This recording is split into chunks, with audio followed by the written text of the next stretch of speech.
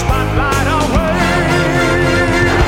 It's more than a game, more than a game, or the fortune of fame. It's more than a game in your head. Welcome to FSN. I'm Kerry. You might know me from FAFL Grandstand. With me today, we've got Tyler Colt and James Witherspoon. What, is no one else going to talk here?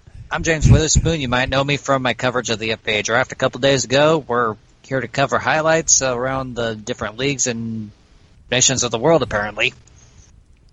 I am Tyler Colt, the first person here down at the... Oh, fuck. Well, we've got Tyler Colt, the foul-mouthed draft horse here. Yeah, my name is Tyler Colt. I'm one of the new news reporters here at the FSN.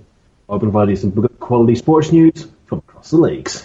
Yeah, well, those are my co-hosts joining me for this episode. We had a bit of a slip up there, but hey, we're back on track now.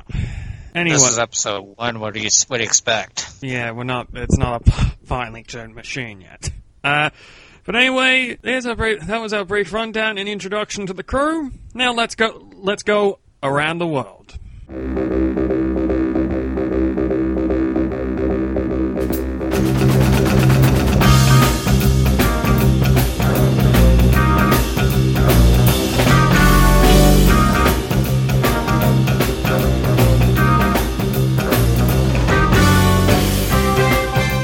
Where do we start around the world? And welcome to Around the World, where this will be a segment where we will bring up stories that we probably couldn't do a full segment on, but they are in the interest of everyone. So we're going to have a brief look at these stories. First up, James, you probably know a bit more about this guy than me and Tyler do, but Scooney Barrett. Oh, yeah. Hawaii Kahunas player. He's apparently become a father. Yeah, I heard a bit about that, actually. Scooney Barrett, the Hawaii Kahunas franchise otter player, just recently became a father. And his wife/girlfriend has given birth to a bouncing baby boy. And I'm probably going to say this right now. He'll either be in a surfing competition like 18 years from now, or maybe even potential, if he's anything like his father, he might even participate in the FBA 18 to 20 years from now, when I'm older. What do you mean older? You already are. I'm 40-something years old, darn it. Rough. Well, you'll be 60-something years old. And I'll sound a lot more gruffer than I am now.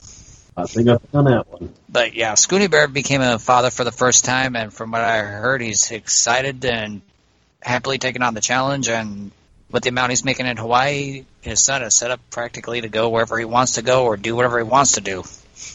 With the amount the contracts have been going for recently in the FBA, I ain't surprised.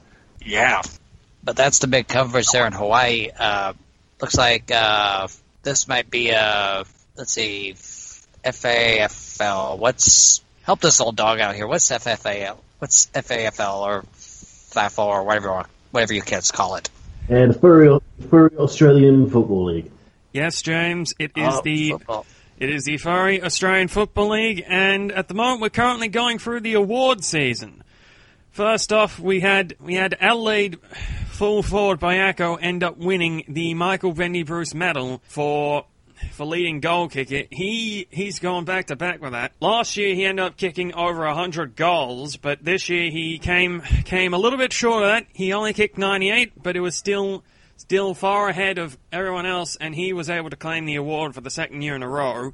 Last week we also had the Jimmy Newman medal count, where for the first time ever we had a tie. In a tight count where we saw players like Delilah James, Austin Warner, and Kyle Shadowolf put up good tallies. In the end, we ended up seeing a tie between Gold Coast's Brandon Murphy and Geelong's Drake Harmon. Which is that booster for Geelong after the thrashing they took in the semi-finals of the playoffs. Then what was it? Have one of their own guys take the Jimmy Newman medal. For the struggle they had at the beginning of the season. the original Werribee team, not knowing if it's going to even play. Then all of a sudden, the new Geelong franchise are now one of their own that has Jimmy Newman medal. Must be like a Cinderella dream for them. It must be, and we will cover the rest of the finals in a minute. But finally, in big news with the CJ Willing Trophy, Rudy Walker ends up getting his second Jimmy Newman medal. He ends up outpolling Bayako by a few votes. Joel Rosewood ended up also putting in a good effort. He ended up getting 19 votes. And I think there was also a bit of surprise with both Faith St. Clair of East Sydney and Sam Surgeon of Melbourne. They both polled well as well. So that is going to be interesting. We're going to be, for the grand final, we've got one of the Jimmy Newman medalists in Brandon Murphy taking on the two-time CJ Willing Trophy winner in Rudy Walker. That's going to be a good contest. The old school with the new school, the pro with the rookie. I heard old school, and that's literally all I heard over here. So that will be an interesting battle. But up next, we've got another FAFL story here. We're going to be having a 10th franchise as the Brisbane Brumbies will be coming in next season for the FAFL. So the Dragons now have a new rival. Yes, someone had to teach you what Brumbies were. So that name is like, wow. Just a little clarification for some of us Americans. What exactly is a Brumby? It is a Australian wild horse. Oh, okay. Who says we don't teach I did not know that. I heard that. Bark, bark, bark, bark. That's all I gotta say. Yeah, well, this team, it was a bit of a surprise coming in to begin with because a lot of people expected the next franchise to be probably in somewhere like Perth or Canberra or even Launceston. But hey, we've got another team in rugby league territory and it has got a potential to handle this off-season very well because not only are they going to have picks in the main draft, they're going to have their own expansion draft, where they're going to have 2 rounds with 18 picks each in each round, totaling up to 36. The first round, they're going to be able to select 2 players from each of the other 9 FAFL clubs, where they have a chance to pick up experienced stars and underrated gems.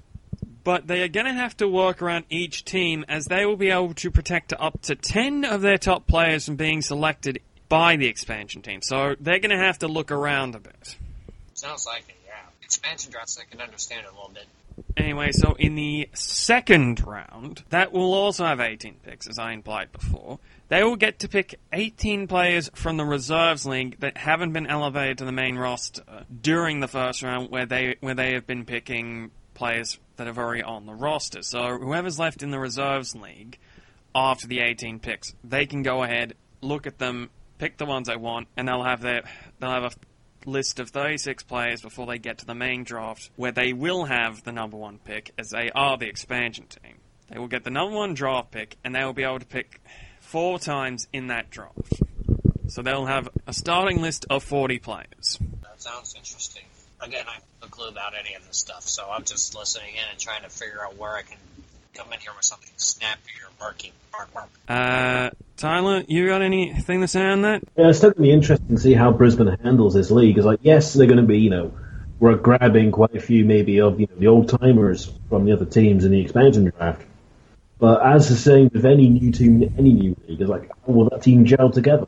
How will a new franchise cope? That is a good question, but I personally think it's going to be a mix of younger talent that the teams are fine with giving up, or mainly that they don't think they're worth keeping, mainly, and a mix of the old times that they think they can get rid of. So I think it's going to be a mix of both, because if they go too old, they risk most of their good players retiring pretty quickly. If they go too young, they're going to be sitting there for a bit. So I think it's going to be a mix of both, personally. Sounds about right. Anyway, that was around the world, and coming up next, we have got a big segment.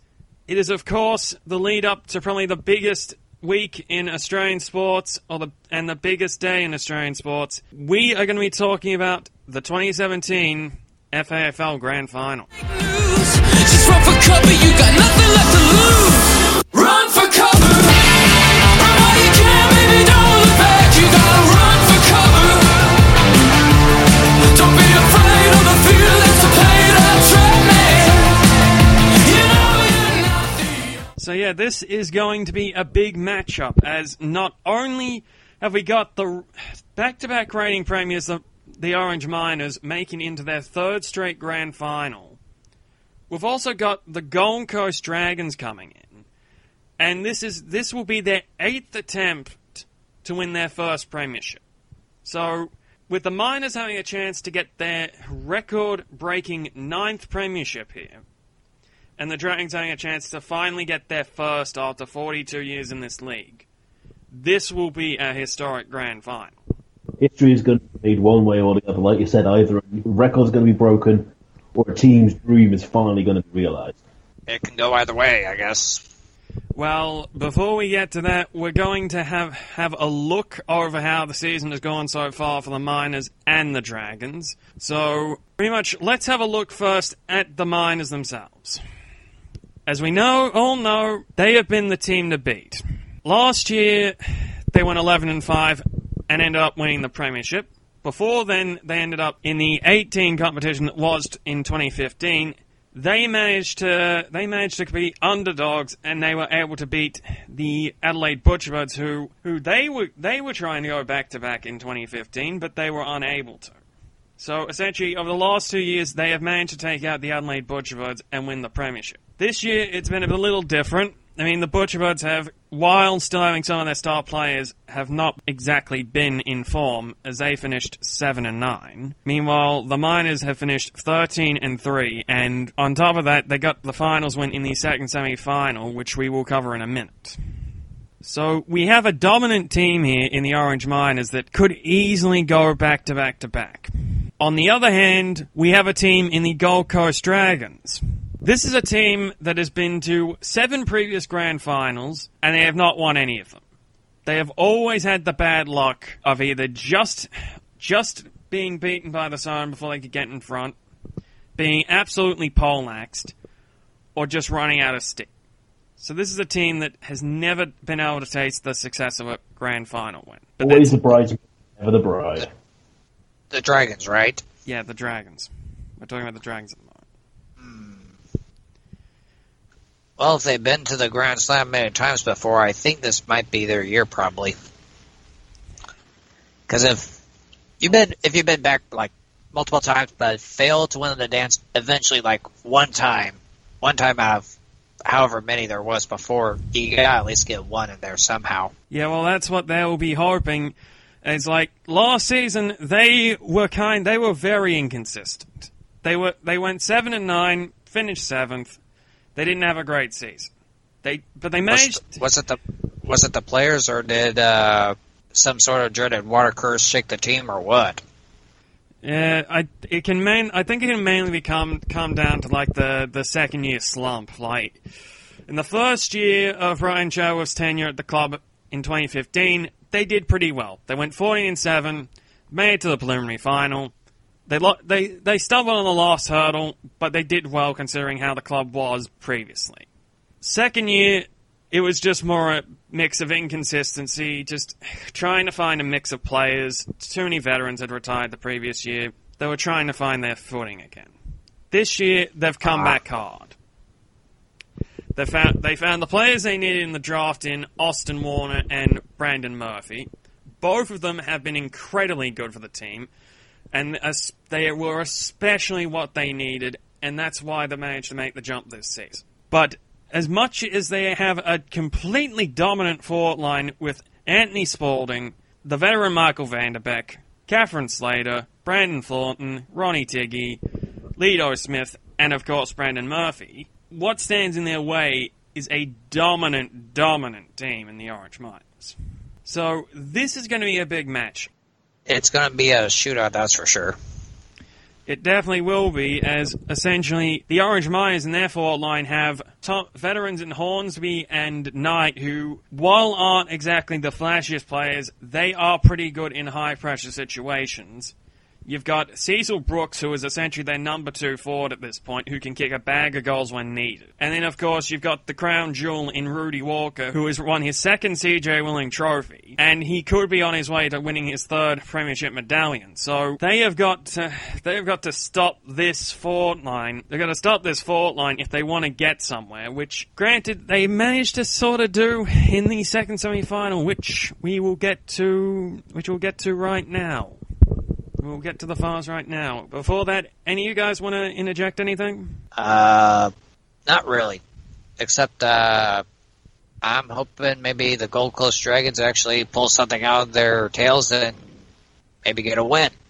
Bark, bark. Dave, if I'm going to put my $5 on someone, it's going to be on the Dragons, hoping they can finally pull out that legendary win for themselves. Okay, I'll give you my pick once we have gone over the finals and that. So, to kick off the finals, we had the 2017 FAFL qualifying final, which was between Gold Coast and the Melbourne Hammerheads. This was at Carrara.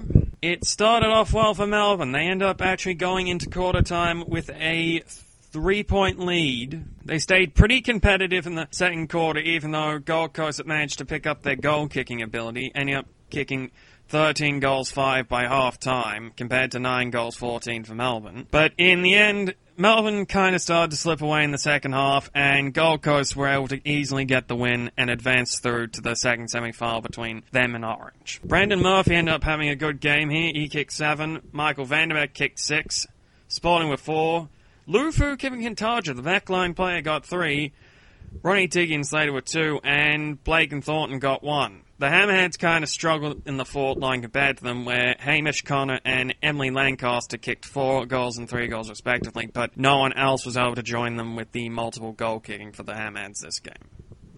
So, the Dragons ended up advancing from this. The next final, however, was the 2017 Elimination Final. The winner here would take on the Hammerheads as they lost the qualifying final. So, Fremantle took on Geelong here, and despite a competitive first quarter from the Generals, this was just a rout. Tyler, I mean, you were talking about it a little bit earlier. I mean, this was a pretty disappointing match from the Generals, wasn't it? Yeah, after the dream season that they've had, it's like, from not knowing what they played to what I think is a respectable end result for them, going 8-8, I believe it was.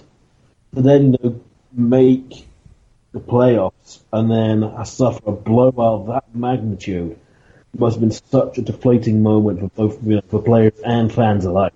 Yeah, I mean, you look at Fremantle here, like Colin Trapson, he's been pretty inconsistent all season, but he manages to get 6 goals here.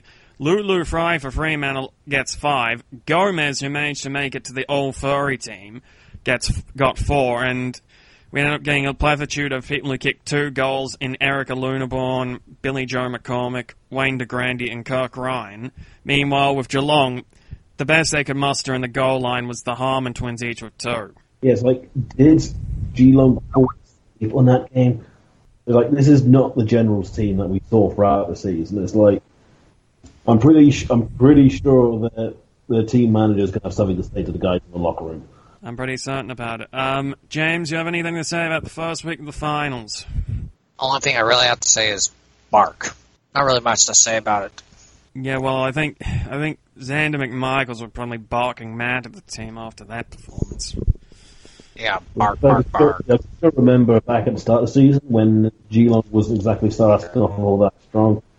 The kind of extra training he was giving the players, I'm sure he's giving them another double dose of that right now.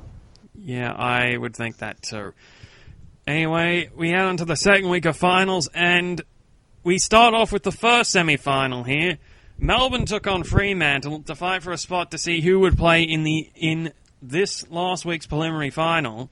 So, pretty much you had a team that had just lost to the Dragons, taking on a team that had just thumped the Generals. So the Hammerheads were hoping to bounce back, and the Panthers were hoping to continue that form, and both teams put in an incredible effort here. At quarter time, it was only 6 points between them, with Melbourne getting ahead slightly just by another goal to their name, with the scores being 7-5-47 to Fremantle 6-5-41. The second quarter, however, the Hammerheads managed to get a huge advantage here, as they managed to kick 6 goals 7 to get up to 13-13-91 to the Panthers, who only kicked 1 goal 2, which brought them up to 7 goals 7-49. But the Panthers, to their credit, did incredibly well to get back in it. They held the Hammerheads down, and they managed to get close. But in the end, it just wasn't enough. There wasn't enough time. Hammerheads win by 21 points. Final scores 22-19, 151 beat Fremantle 18-22-130. So Melbourne advanced through to the preliminary final, and Angela Condi had a great game here, 8 goals to a name. Your guys' thoughts on that? Not really a lot of thoughts here, because, again, like I said, I'm the old dog here, and I really don't pay much attention to the FAFL or FAFL or however it's pronounced. But if I'm going to have to be part of this, I got to start doing my homework and actually see if I can't get the network to actually give me some actual good notes. Come on, people, what are you waiting for? Not you guys. You guys are cool. You guys are great to work. You guys are great to work with, but yeah, I need better cliff notes here. So, Tyler, your thoughts? Well, good. Just there was a good result for one side, unfortunate for Fremantle. Okay. That covers it. So anyway, we had we had a second final to go here. The next night, we had the second semi-final between the Orange Miners and the Gold Coast Dragons at Bloomfield Oval. A very dominant ground for the Miners. They have won a lot there, but they lost their ties this season, and it was against Melbourne and the Gold Coast. So could the Gold Coast end up causing an upset here and going straight through to the grand final? Well, first off, the Miners got off hot. They managed to get 9 goals to 56 in the first quarter. Meanwhile, the Dragons had to be content with 5 goals zip 30. However, the tide would change and the Gold Coast would get the momentum swing that they needed. They have been very good at that this season, and they managed to get it to swing their way and get a lead by 7 points at halftime, with the scores 14-4-88, Orange trailing to Gold Coast 15-5-95. However, it would all get shaky in the second half as Gold Coast ended up kicking in the entire second half 6 goals, 23 behinds, a highly inaccurate score, and essentially allowed the Miners to end up squeaking past by 10 points, seeing them seal their 3rd straight grand final victory. Not grand final victory, sorry. Not victory, their appearance, sorry about that. So they got their third visit. So they got their... Use your words. Yeah, right. So they got their 3rd grand final appearance. Don't panic, guys. They haven't won the grand final yet. They're still going to find that out on Saturday afternoon. So they have gotten their 3rd grand final appearance there. They've won by 10 points, but with the performance that the Gold Coast put in, you'd think that if they could have gotten 3 less behinds and turned them into goals, they could have been to the grand final 1 week earlier. Who knows? Tyler? Anyway, with the goal scoring wise, we had Cecil Brooks kicking 7, Arthur Gilbert kicking 6, the CJ Willing Trophy winner Rudy Walker kicking 3, Hornsby also joining in with 3, Johnson and Knight with 2, and Hurry and brother to Rudy Walker, Ryder Walker, kicking 1. Meanwhile, the Dragons did alright in the goal kicking, Ronnie Tiggy being the best with 5, Slater with 4, Murphy joining her with 4, Spalding and Thornton with 3, Chapman and McCormick each with 1, but there was one name missing there, and that was Michael Vanderbeck, who had an absolute shocker of a game. People were starting to think that the veteran might have lost it, but we come to the next week. Preliminary final, it's a rematch between the Dragons and the Hammerheads back at Carrara. So this is the second time in 3 weeks the Hammerheads have had to travel to Carrara. And we end up getting a huge pelting here from the Dragons. It was a domination from, frankly, the start of it. Like, at quarter time, it's 8 goals, 9-57 to 3 goals, 1-19. The Dragons continue that lead and keep the Melbourne Hammerheads scoreless in the second quarter, extending their lead to 102 points. And then it just continues on like that until we get to the final score of 32-30, 122, smashing the Hammerheads 8-7-55. And we thought the Geelong smacking was a big one. Yeah. All I can say is if they can be that dominant against them, they can definitely be dominant in the grand final. Well, they can. Michael Vandermeck ends up bouncing back here. 7 goals to his name. Brendan Murphy with 7. Spalding with 5. Slater with 3. Matthew Blake, the first ever gay player in the FAFL, or the first ever openly gay player in the FAFL, kicks 2. Jessica Chapman kicks 2. Tiggy kicks 2. And then Warner, Simpson, and Blakeston and McCormick each get 1. Meanwhile, Melbourne struggling to kick goals. Emily Lancaster, only multiple goal scorer with 3. So that sets up our grand final. We have a dominant team here who could break history here. they could win their 9th grand final and surpass Hobart as the most successful team in the history of the FAFL.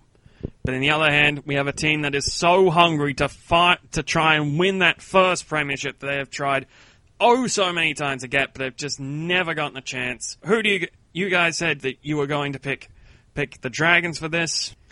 Yeah, like I said, if anyone dethroned the way minecart is the Orange Miners, I think it's going to be the Dragons. I'm putting my money on the Dragons. Well, I think this is going to come close. There's been 3 games between these two teams this season. Orange has won 2, Gold Coast has won 1. But the thing is, those 3 matches all happened at home grounds. This is going to be a different feel. There's going to be 100,000 people roaring throughout that entire game for both of those teams. They're going to be fighting. Actually, wait a minute. Who won the last game between those two? Well, that would be the Miners by 10, but a lot of that can be attributed to the 6 goals 23 Gold Coast kicked in the second half. They only won by 10. Yeah, I'll stick with the Dragons. Yeah, so as I said before, there's going to be 100,000 people there screaming their names. This is going to be a ground that they don't really know. This is going to be a completely different feel to these last couple of games, and it's going to be a lot of pressure on them. Right. The Miners themselves, they have shown that they can prove that they can cope in this. The Dragons have not. Do I hope that they can come through? I do. But I think at the moment, I'm going to say Orange on this one. I just think they're too good right now. They handle the pressure really well. Rudy Walker is a star. And, I mean, they have some weaknesses here and there, but it's going to come down to if the Dragons can pull through. If they can pull through on the pressure, they've got their hands on their first cup. But if we see a performance like the second half of the second semi-final again, I think Orange is going 3 in a row. It's all going to depend on how the Dragons cope with this pressure. But I do know another thing I'm looking forward to on this grand final. And what's that? Well, I mean, one of my favourite groups is coming to perform for the halftime entertainment. We've got the Critters. I mean, I like that band. I mean, you guys know Mr. Brightside. Somebody told me when you were young. Yeah, I can't wait to see him perform. But personally, I'm looking forward to this match even more because I think we've got a clash of the Titans here. I can't wait to see it. And speaking of FAFL news, let's talk about the Bartlett Knight and Kenton love triangle.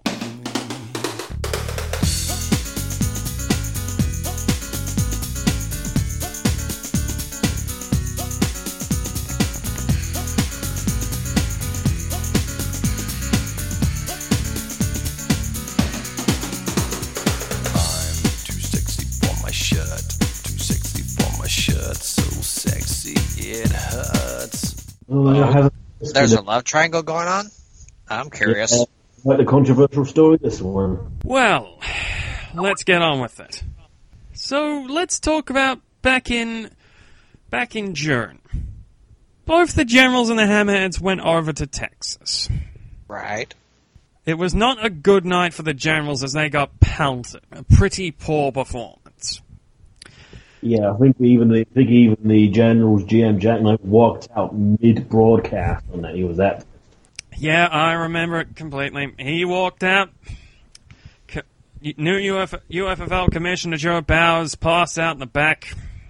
Pretty weird night for me, but hey, special night still.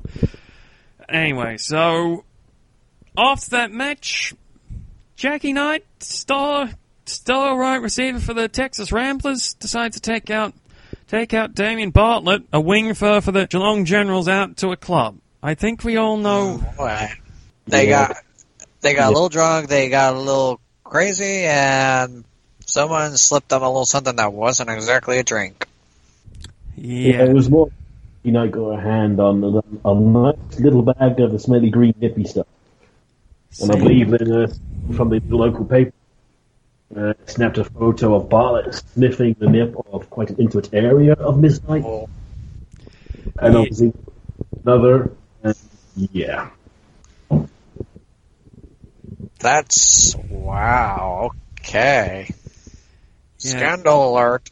So, essentially, what happens is, they both get drunk, we end up seeing a little bit of stuff that they probably shouldn't have been taking, and we end up seeing a bit more than what was expected. So, essentially, they end up doing some stuff, it happens, and essentially, once the news comes out, it's a huge deal for both the UFFL and the FAFL.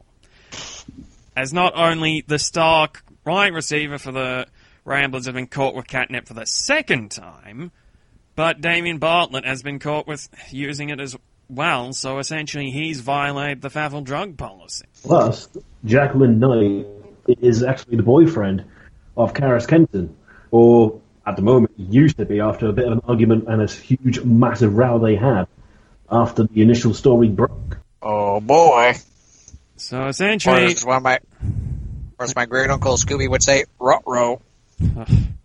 So essentially, after this, we've got a player who has to been fined for violating the drug policy. We've got Jackie Knight now in rehab, or rehabilitation, because this is a second time violating the UFFL drug policy. And now we've got a livid boyfriend here, who has just seen a girlfriend cheating him with some bloke he's never heard of. So essentially now, we've got a love triangle going on here. Because, essentially, two of them decided, we're just going to go get drunk, we're going to get wasted, and essentially now we've got this feud going on in our hands. So, I mean... We had an interview with our colleague, Eric Blanc. Yeah, and well, I think, we're getting Carrice, that. Just give us a sec. And, as Tyler said...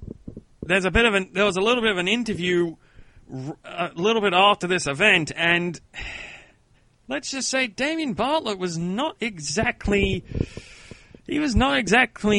too kind to Kenton, and he was not afraid of saying any of the details, because he goes on, he tells his side of the story. He ends up finding out that Kenton was the boyfriend of Knight, and then he ends up essentially dissing him. Yeah, saying like he's probably got like a small... Like I say, he's got like a small woohoo, he's not that good with Jack. So essentially now, we've yet to hear Kenton's side of the story, but I expect him to be completely livid. Yeah, because I believe the interview between Aaron and Kenton is going to be coming up soon. Yeah, well, that will be one to look out for, but guys... This has affected the generals, as essentially Bartlett, his teammates are now kind of making fun of him because, we flash forward to Mad Monday this year, where the players are having their drink-a-thon after that dismal performance in the elimination final, and Mitch and Drake Harmon come dressing up as Bartlett and Knight.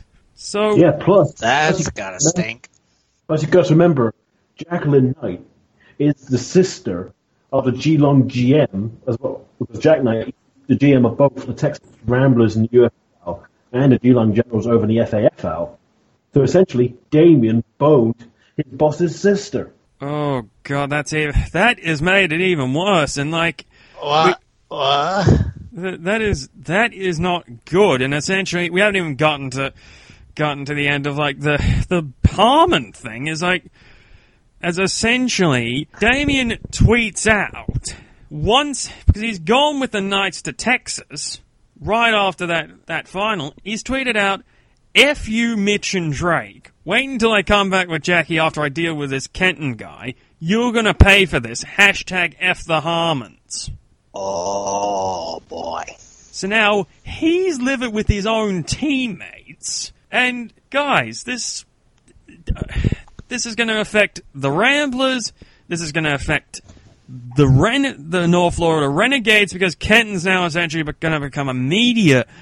The media is just going to be swarmed on him because of this, and this is going to affect the Generals because the off season coming. Who knows if someone wants out now because they don't want to put up with Bartlett? We don't know. this is going to affect all three of them. And all from one where they weren't thinking, well, but Damien was probably thinking with his cock more than anything else. And Jackie wasn't thinking altogether, thinking she'd already been caught before, so let's not get any more of that stuff. so essentially, guys, who is at fault here for this? I would say she'd already been caught once before with smelly green stuff, so why the hell did she get it again, let alone that anyone sniff it off her test? I honestly don't know who's really at fault here because there's so many twists and turns in this whole thing that's like, honestly, the fallout to me seems a little bit tame than anything else because if you get busted with drugs twice, that should be like that should be more than just a fine. That should be like a suspension, a couple other things. I think you think. Excuse me. I think you're thinking of Bartlett who got the fine. Knight, who got caught twice, has gotten rehabilitation. Oh, Bartlett. Oh, well, never mind. So wait, this is Knight's first offense. I'm trying to get this. It's Knight's second offense. So yeah, the notes they gave me, they didn't list who got the offense like multiple times. I'm looking at this, trying to look at this again here. Yeah, well, I think we're going to have to... Guys, I think we need some better notes next time. Yeah, if you hear that, guys, in the back, we need better notes. So anyway... Thank you, Mark. So anyway, James, so who do you think is at fault? Is it Bartlett or is it Knight? I'd have to go with Bartlett, because if this is his second offense... I'm saying that correctly, right? No, Bartlett's got the first offense. Jackie's gotten the second offense. Oh, Jack. Well, that's kind of a toss-up, really, because if it's I honestly don't know who to say would be at fault here, because I don't know. This is a delicate situation, I can say that much right now. But I would probably have to hazard a guess that maybe Bartlett might be a little bit at fault. Because after Jackie's first offense, I think the smart thing would be to get as far away from that stuff as possible. But after getting far away from that, she gets a few too many drinks, and she winds up making a silly mistake, like doing nip a second time with a cute guy that she doesn't know. So, kind of hard to say who would be really at fault. I think maybe both parties might have a little bit of fault in this. Okay, well, I'm personally going to say I'm going to agree with you, James. I personally think Bartlett's at fault here, Knight is at fault here. Both of them they did not think, and essentially now they've just caused a huge fuss, and who knows when this is going to die down. It's going to be a while. Yeah, so after spending the last 5 minutes talking about people in other people's pants, we're going to be talking about something that is a big event for the FBA. We have, of course, talking about the 2017 FBA draft.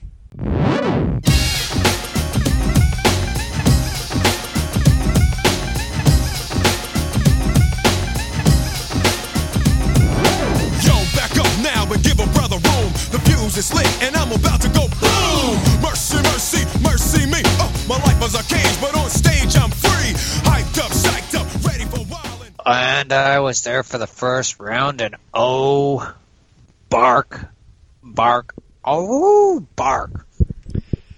Yeah. And that's just me censoring a whole lot of words that I can't say on the air, even though we've already said cock and tits already. Yeah, well... Let's start off here, and essentially, we had a huge trade to begin at the beginning. Yeah, first thing that happened right after the deputy commissioner, newest FBA commissioner, I forgot his name already. Old age starting to catch up with me, and also ward stuff, and the Bangor Tides traded with the Arizona Whips. The Bangor Tides got Lance Wildfire, who was the hottest free agent in the FBA free agency list for a 2-year contract deal, well over like $40 million, I believe.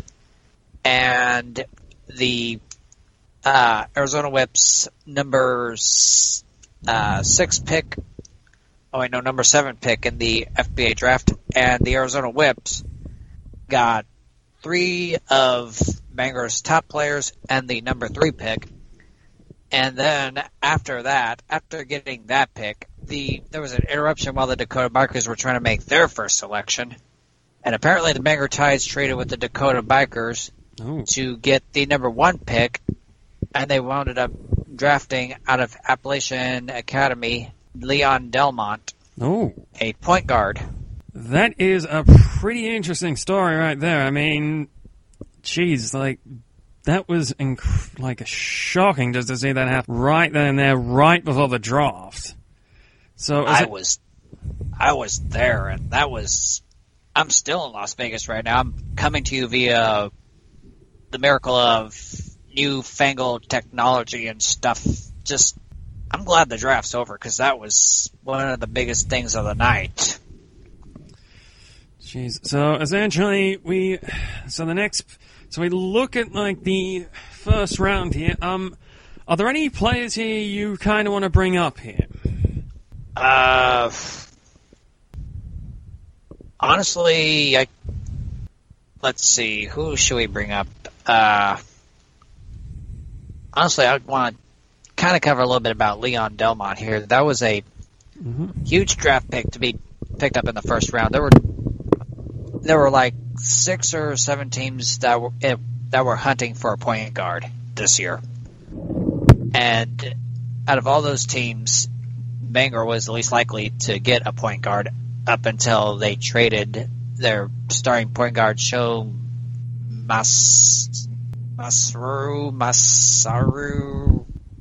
I'll just call him Show Massey, whatever.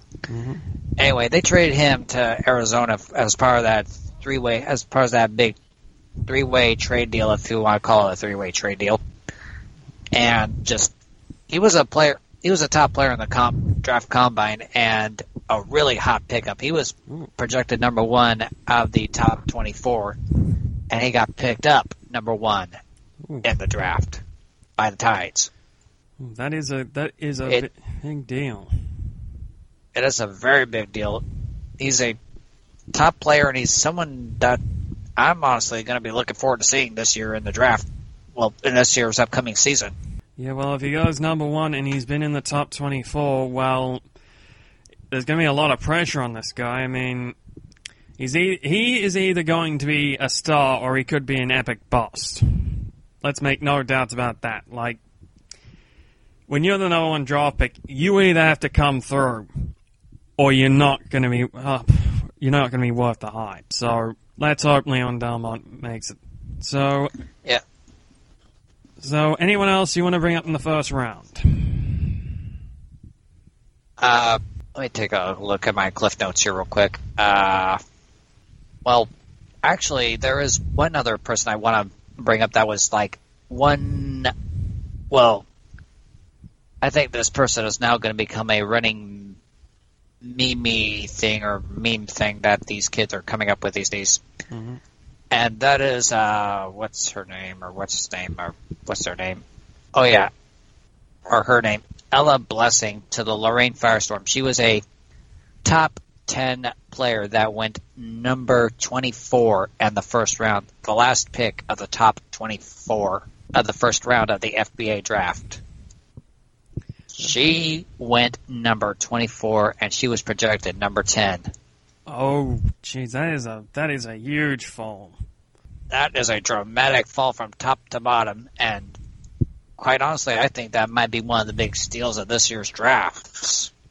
Because she, like I said, top 10, jumped to number 24. She's going to have a whole lot to say about that this upcoming season. Yeah, I would expect that. I mean, hey, you're projected to go in the top 10, and then you drop down to 24, almost out of the first round. Yeah, you're gonna want to prove yourself even more. Try and prove those teams wrong. Yeah, the question is, though, is she going to be a blessing or a curse? Yeah. Will Ella Like Blessing... her name suggests. Yeah. Will she be a blessing or will she be a curse? We don't know yet, but she could be, she couldn't be, she might not be. I don't know. We will find out in the season. So we'll keep an eye on Ella Blessing. So the next day we had round 2. The next day we had round 2, and I was in the commentator booth, but I kept myself quiet because I wanted to actually hear what was going on. And it was actually a much quieter draft, even though there were a lot of GMs bringing their own water from their hotels because they think Bangor spiked the water after that first round of the draft. Oh, jeez. Just because of the insanity and stuff. Yeah, well... And also, apparently one of the guys got sick, I believe, too, so that was like, okay. Yeah, well, talking about stuff like that, we will probably bring a little bit of that up of what happened in the UFFL draft with Joe Bowers, but we're not going to be talking about right now. Is there anyone here in the second round that you really want to talk about? There is actually one I want to talk about. I got to get another set of notes here I don't have on my spreadsheet. I got just give me like 2 seconds. Where is it? Bark. I need to make sure I have better notes this time. You hear that, guys, in the back? I'm growling at you. Arr. Yeah, I think we all agree. I think we need some better notes here. Yes, we do. Okay, notes are coming up on my file here. I think the big thing I definitely want to talk about in the second draft was someone who did not get drafted, and he was these two were not, this one player was non-top 24, but he was at least in the top 40 of the draft.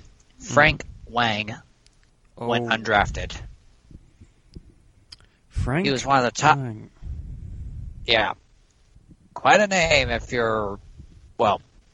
quite a name to have when you're going through high school and college. Frank Wang. Yeah.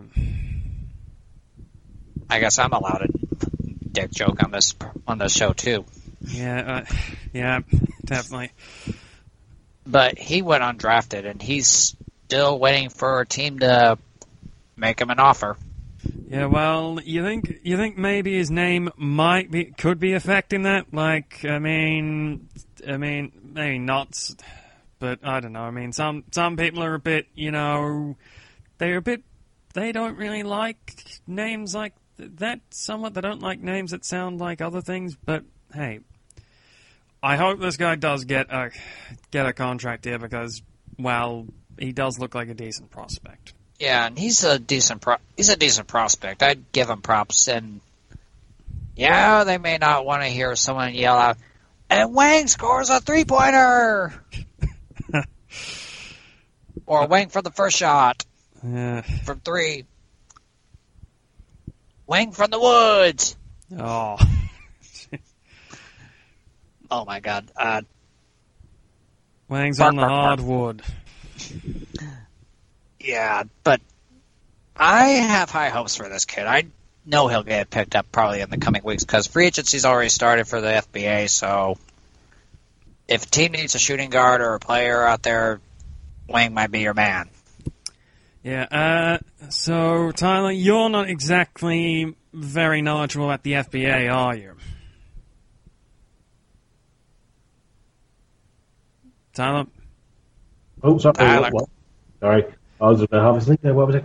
Oh, God. You were asleep? Amateur hour. Tyler, you're not the most knowledgeable of the FBA, are you? No, I can't say I do. The most I know about the FBA is you take that nice bouncy orange ball and throw that little hoopy thing at one end. Yeah, well, hopefully, like James with the FAFL, hopefully we can help you learn a bit more about the FBA over the coming weeks and that. Yep. With luck. Bark, bark. So, James, any other players you want to talk about from this draft?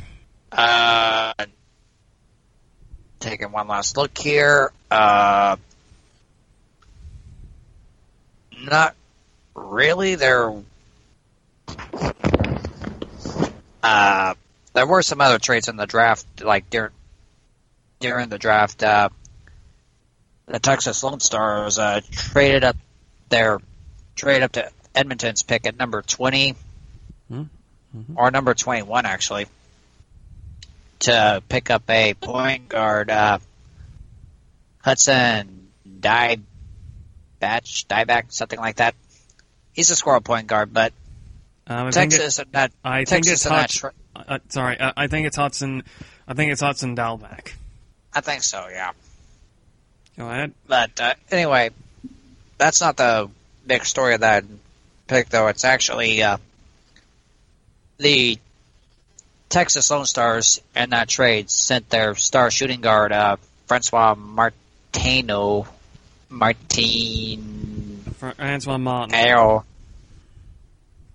whatever.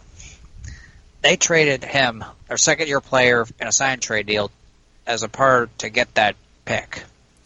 Yeah, and that is a big trade because, Martineau, he's been a star for the Lone Stars. You kind of wonder how he's going to go for Edmonton. Will he still be in the same form, or will he end up like his fellow player Travis Buckner and kind of fall down the ranks? Oh, Buckner. More than likely. More than likely. I honestly don't think so, because Edmonton's been building up a strong team this year, so I think they might have something good going for them this year with Martineau at the helm as shooting guard. They're getting rid of some of their players that should retire, like I should retire, because I got plastic hip and stuff. So yeah, bark. Okay, so that was the 2017 FBA draft. There's a lot of decent young talent here. We will keep an eye on it during the season. So we have one last thing to deal with here, and it is another big draft. We are going to be talking about the 2017 UFFL draft. Me down and build me up, whatever it takes. 'Cause I love the adrenaline in my veins. I do whatever it takes. 'Cause I love how it feels when I break the chains. Whatever it takes. Oh, this I can help cover. All right. Same. I actually know a fair bit about this one. I know a little bit too, I think. Bark. Yeah, well, I know a bit, so we have a bit to talk about here. So, before we get to the draft, let's talk about what has happened over the off-season. And, guys, what has happened? A lot, it seems. Yeah, the departing of Commissioner, what was his name? Larry Walden. Of Larry Walden, Great Al himself. And then we get this guy, Bowers. What the? Yeah, what the beep?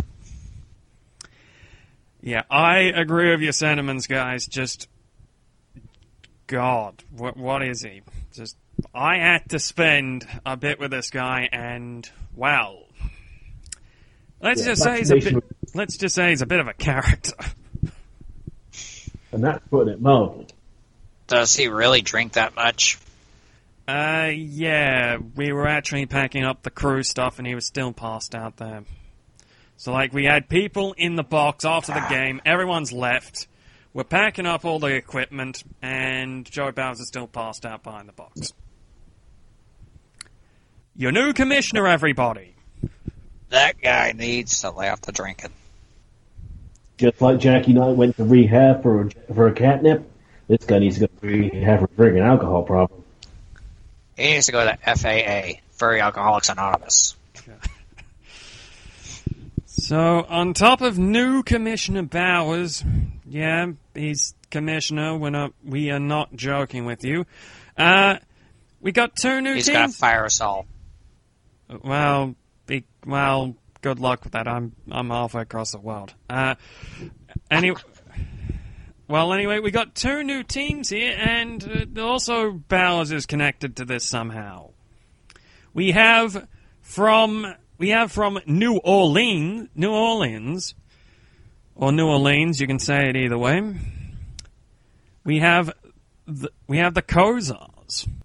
When I came back from the war, I actually went to New Orleans for a while, and boy, did I party.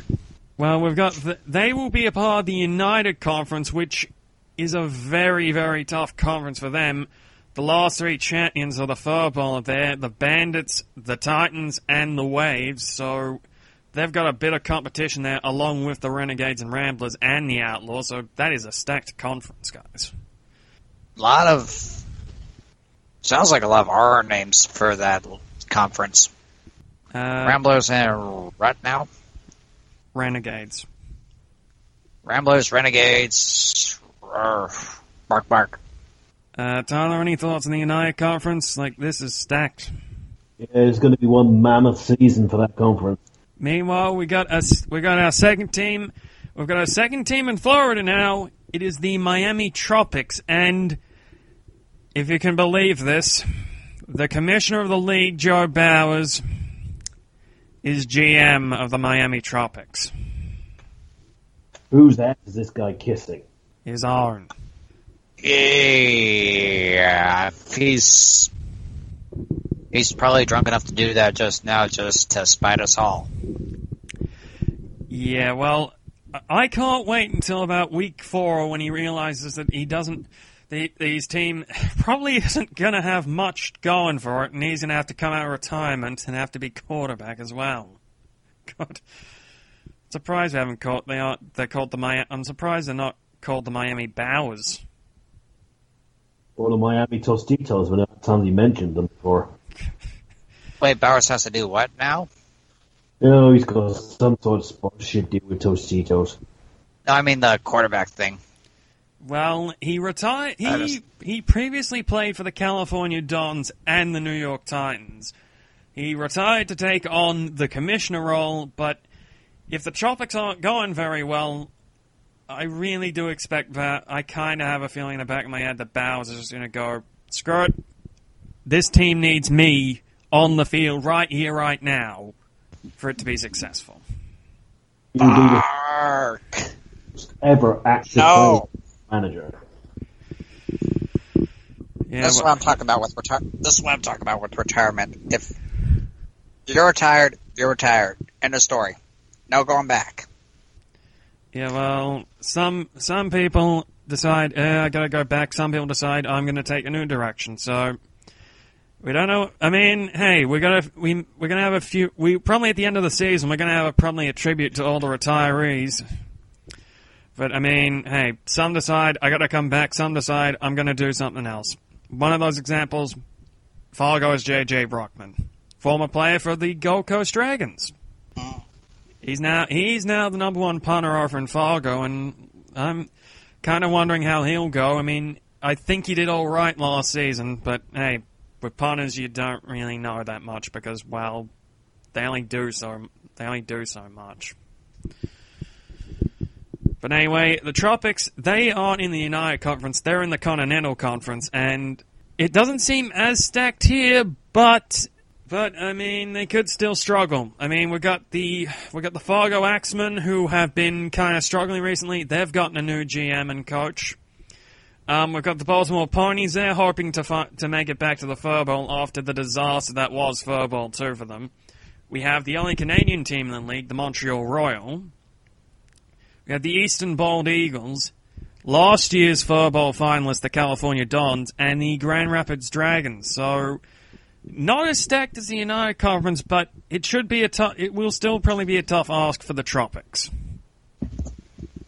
I only have one note for the Eagles, but that'll happen whenever we get to the draft candidates or the draft itself. Okay, Tyler, any thoughts on the Continental Conference this year? Again, like you said, I don't think it is as stacked as United, but don't count any of those teams out. They're all liable to have a smashing season. Okay, well, we will probably preview the season when we get time for it, but that will be for another time here.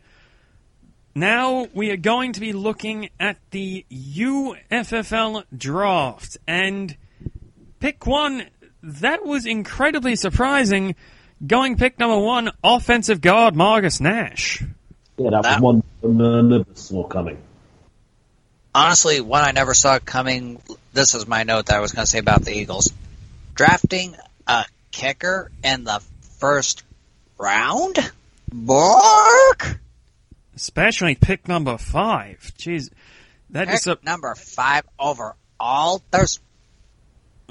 Alright, first of all, your kicker's going to be available like round 3 or 4. That's a given.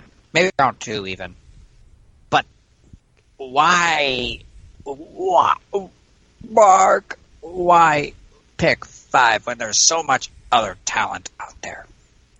Well, there is a lot of talent. I mean, I'm surprised by this as well. But, I mean, Marcus Nash, no one expected him to go pick 1, but he has. And I think it could be interesting to see how he goes. I mean, he's not going to be the most... I don't think he's going to be the one who gets on the highlight reels all the time. I think that's going to come down to some of the next people we're going to talk about. But he is going to have the pressure on him as well, because if he isn't going to defend very well, or if he isn't going to be able to stop the defense, he won't have been worth pick number 1, won't he?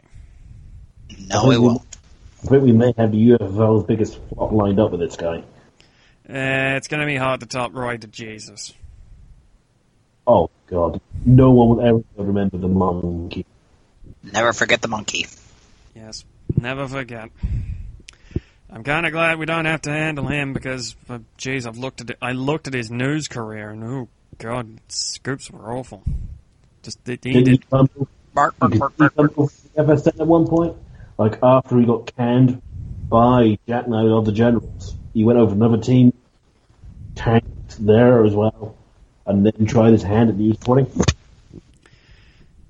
Yeah, well, let's just say his reporting was not the greatest. I mean, I don't know I have no clue how Brexit ties with Australia or the FAFL. Neither do I. And speaking of... What were you going to say? I was going to say, let's talk quarterbacks that went in the draft. Who was that one horse guy? What was his name? Well, I was going to get to him, but first off, I just want to look at pick number 2. Speaking of the FAFL, we have the sister of Fremantle player Colin Travston, Sharon Travston, going pick number 2 for the Downriver Waves. She is a running back, and she is already automatically guaranteed to earn more than what Colin will next season in the FAFL. I mean, rookie contracts, you get $1 million a year. In the FAFL, you're lucky to get $750,000 a year if you're one of the great players. If you're lucky. Yeah, if you're lucky. So essentially, exchange rates and everything. I mean, but the thing is, I think Fremantle showed that they value Travston more than probably. Colin. That should specify Colin. They will probably show they're more appreciative towards Colin than what Downriver will be to Sharon at the moment. Though if Sharon pulls through, I think she'll get a big payday next contract as well. More likely. Okay, so we now move on to the quarterbacks, and James, you really wanted to talk about Johnny Fields. I like this kid. I am excited to see what he does. That's all I really got to say about him. Yeah, well, he's apparently... I see that he's a bit of a country boy. And Nothing wrong with that. Well, there's not. I was a country boy once, but then I became a rock guy, and then I went to the Army, and I got my hip shot in battle, and I got a medical discharge, and yeah. That's quite a bit of a backstory you have there. That's the abbreviated version. Yeah, well, apparently he goes by the nickname of Johnny World. Yes. Johnny... Well, I guess people think the world of him. Yeah, well, maybe they do. Maybe he likes to travel the world. I don't know. But anyway, he looks to be set up pretty well, and New Orleans will be hoping that he can be the quarterback that they need to succeed. Because, said before, their conference is stacked. They need some talent. They might get it in Johnny Fields. They just might. So essentially, we look down the order, and looking at quarterbacks, we have the next one. He's a bit of a big fella, a bit soft-spoken, but can he be the guy that Montreal want? It is Tyrone Appleby. I respect my fellow canine, but I don't exactly know what to expect from this kid. I mean, he does have a little bit carrying around with him. I mean, it's going to be hard for him to be a mobile quarterback if he needs to be that in the league. Don't know if that weight's going to be a detriment to him or maybe even a help to him. Who knows?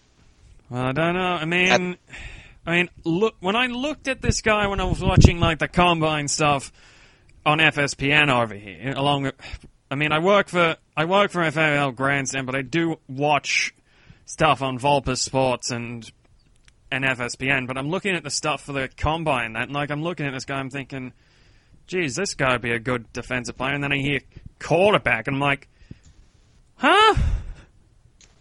Bark?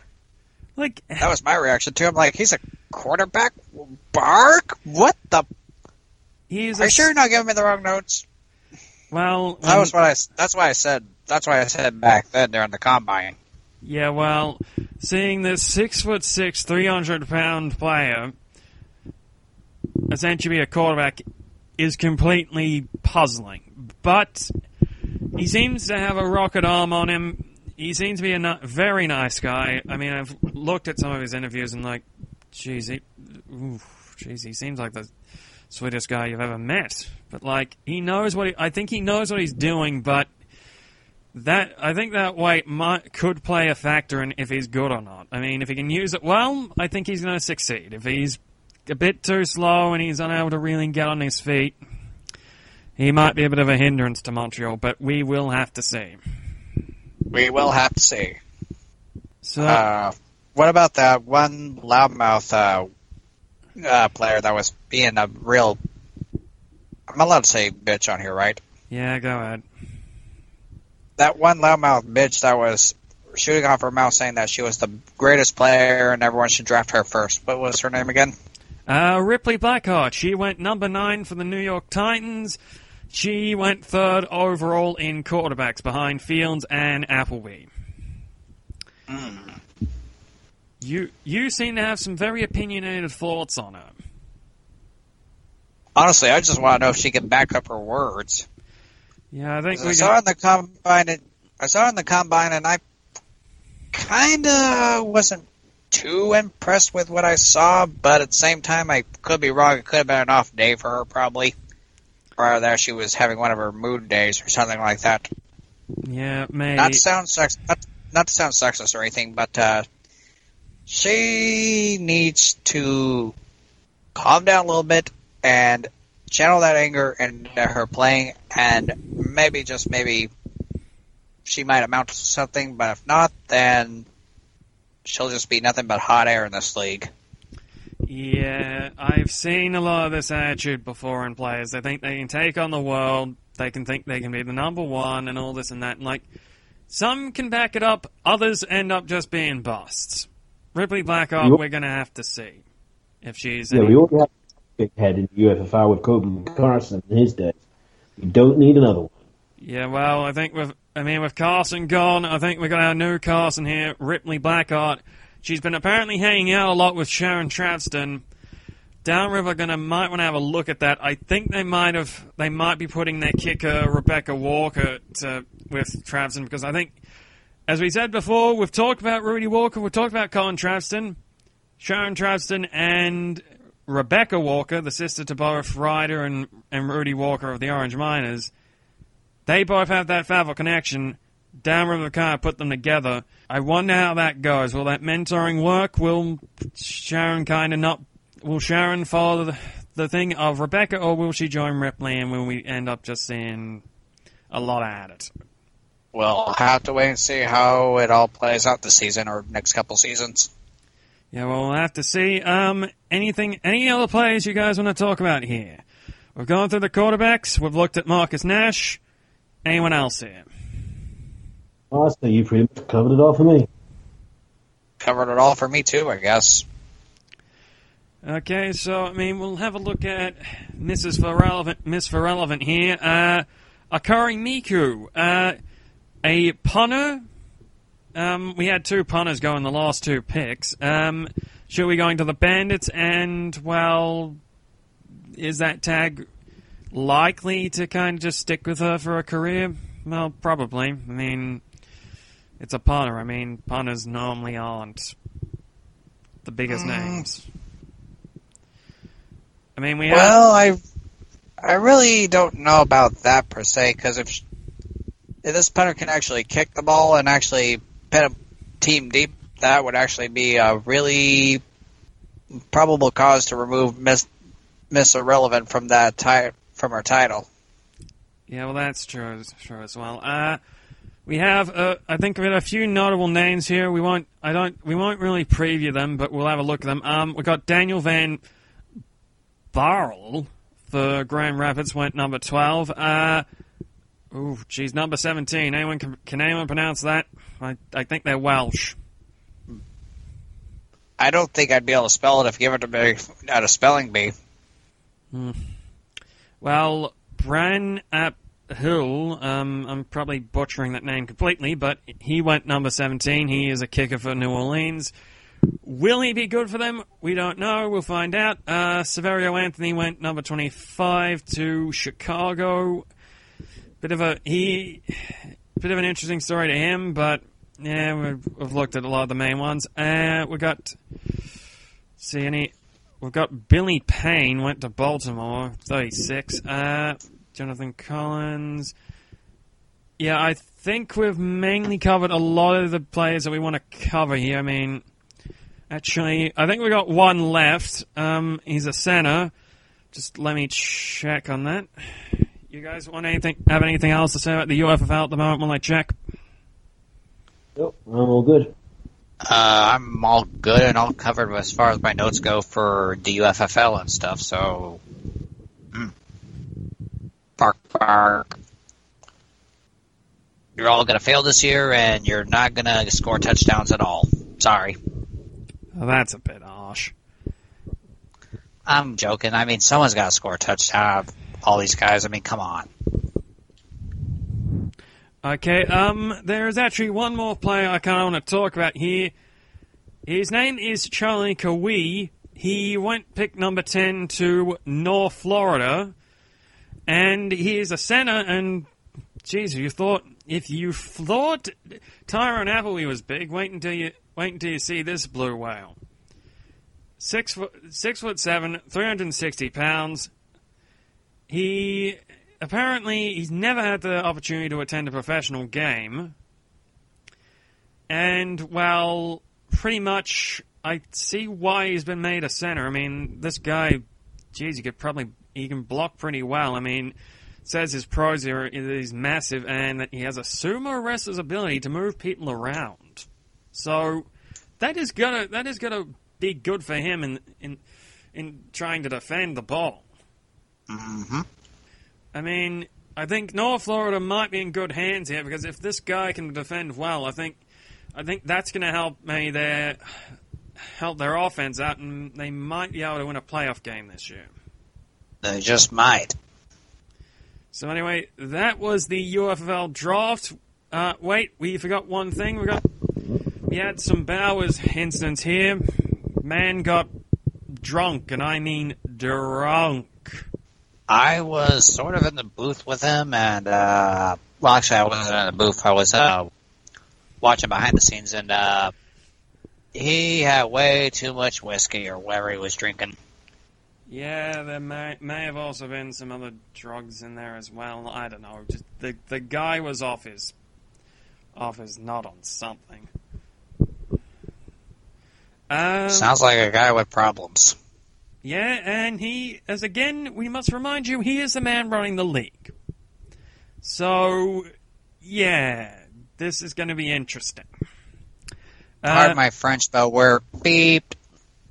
Yeah, well, Tyler, any last words on the UFFL draft? Anything on Bowers, anything on teams and that, and just in general? I think I'll echo James' words. In the UFFL under Bowers' leadership is going to be a fun one. That's one way of putting it. Well... Anything else, or... No. Anyway, we've reached the end of the show. Is there anything that has caught your attention recently around the leagues? Is there any? Do you want to give a shout or anything? Is there anything coming up? I got like one thing that probably one we can cover like next episode or whatever. So I'll wait on that one. But one stuff I want to cut on that just actually caught my attention here recently. Kind of going back to our first story that we covered with Scooty Bear becoming a father. Mm-hmm.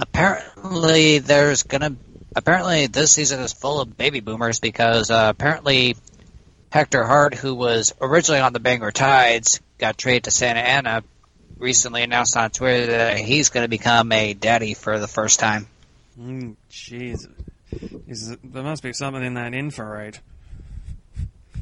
Yeah, there must be something. Prior to that, they were playing so good that they decided to celebrate. Yeah, maybe. Tyler, any final words you want to say? Anything that got your attention? Anything you want to talk about? Well, the only big story I see at the moment, like I said, is that catnip love triangle thing between Bartlett, Knight, and Kenton. Yeah, well, that is going to be interesting. We will bring you details for it in the coming weeks as we get them. I think, interestingly, I'm kind of looking forward to this FAFL Grand Final. I mean, I can't wait to call it. Personally, if Gold Coast win, it will be a historic day. It will be a completely historic day just to see those former players who have put their blood, sweat, and tears into this team. They've come so far, they've come so close yet so far, so many times. I think if they win, we're going to be seeing some tears in those eyes. But we're going to see how that goes. But right now, my name is Wes Kerry. With me is... I'm James Witherspoon for this new show that we're starting, and bark. I'm video co-host Tyler Colt. Yes, as I said before, I'm Wes Kerry. Thank you for listening. We will see you next time. Bark.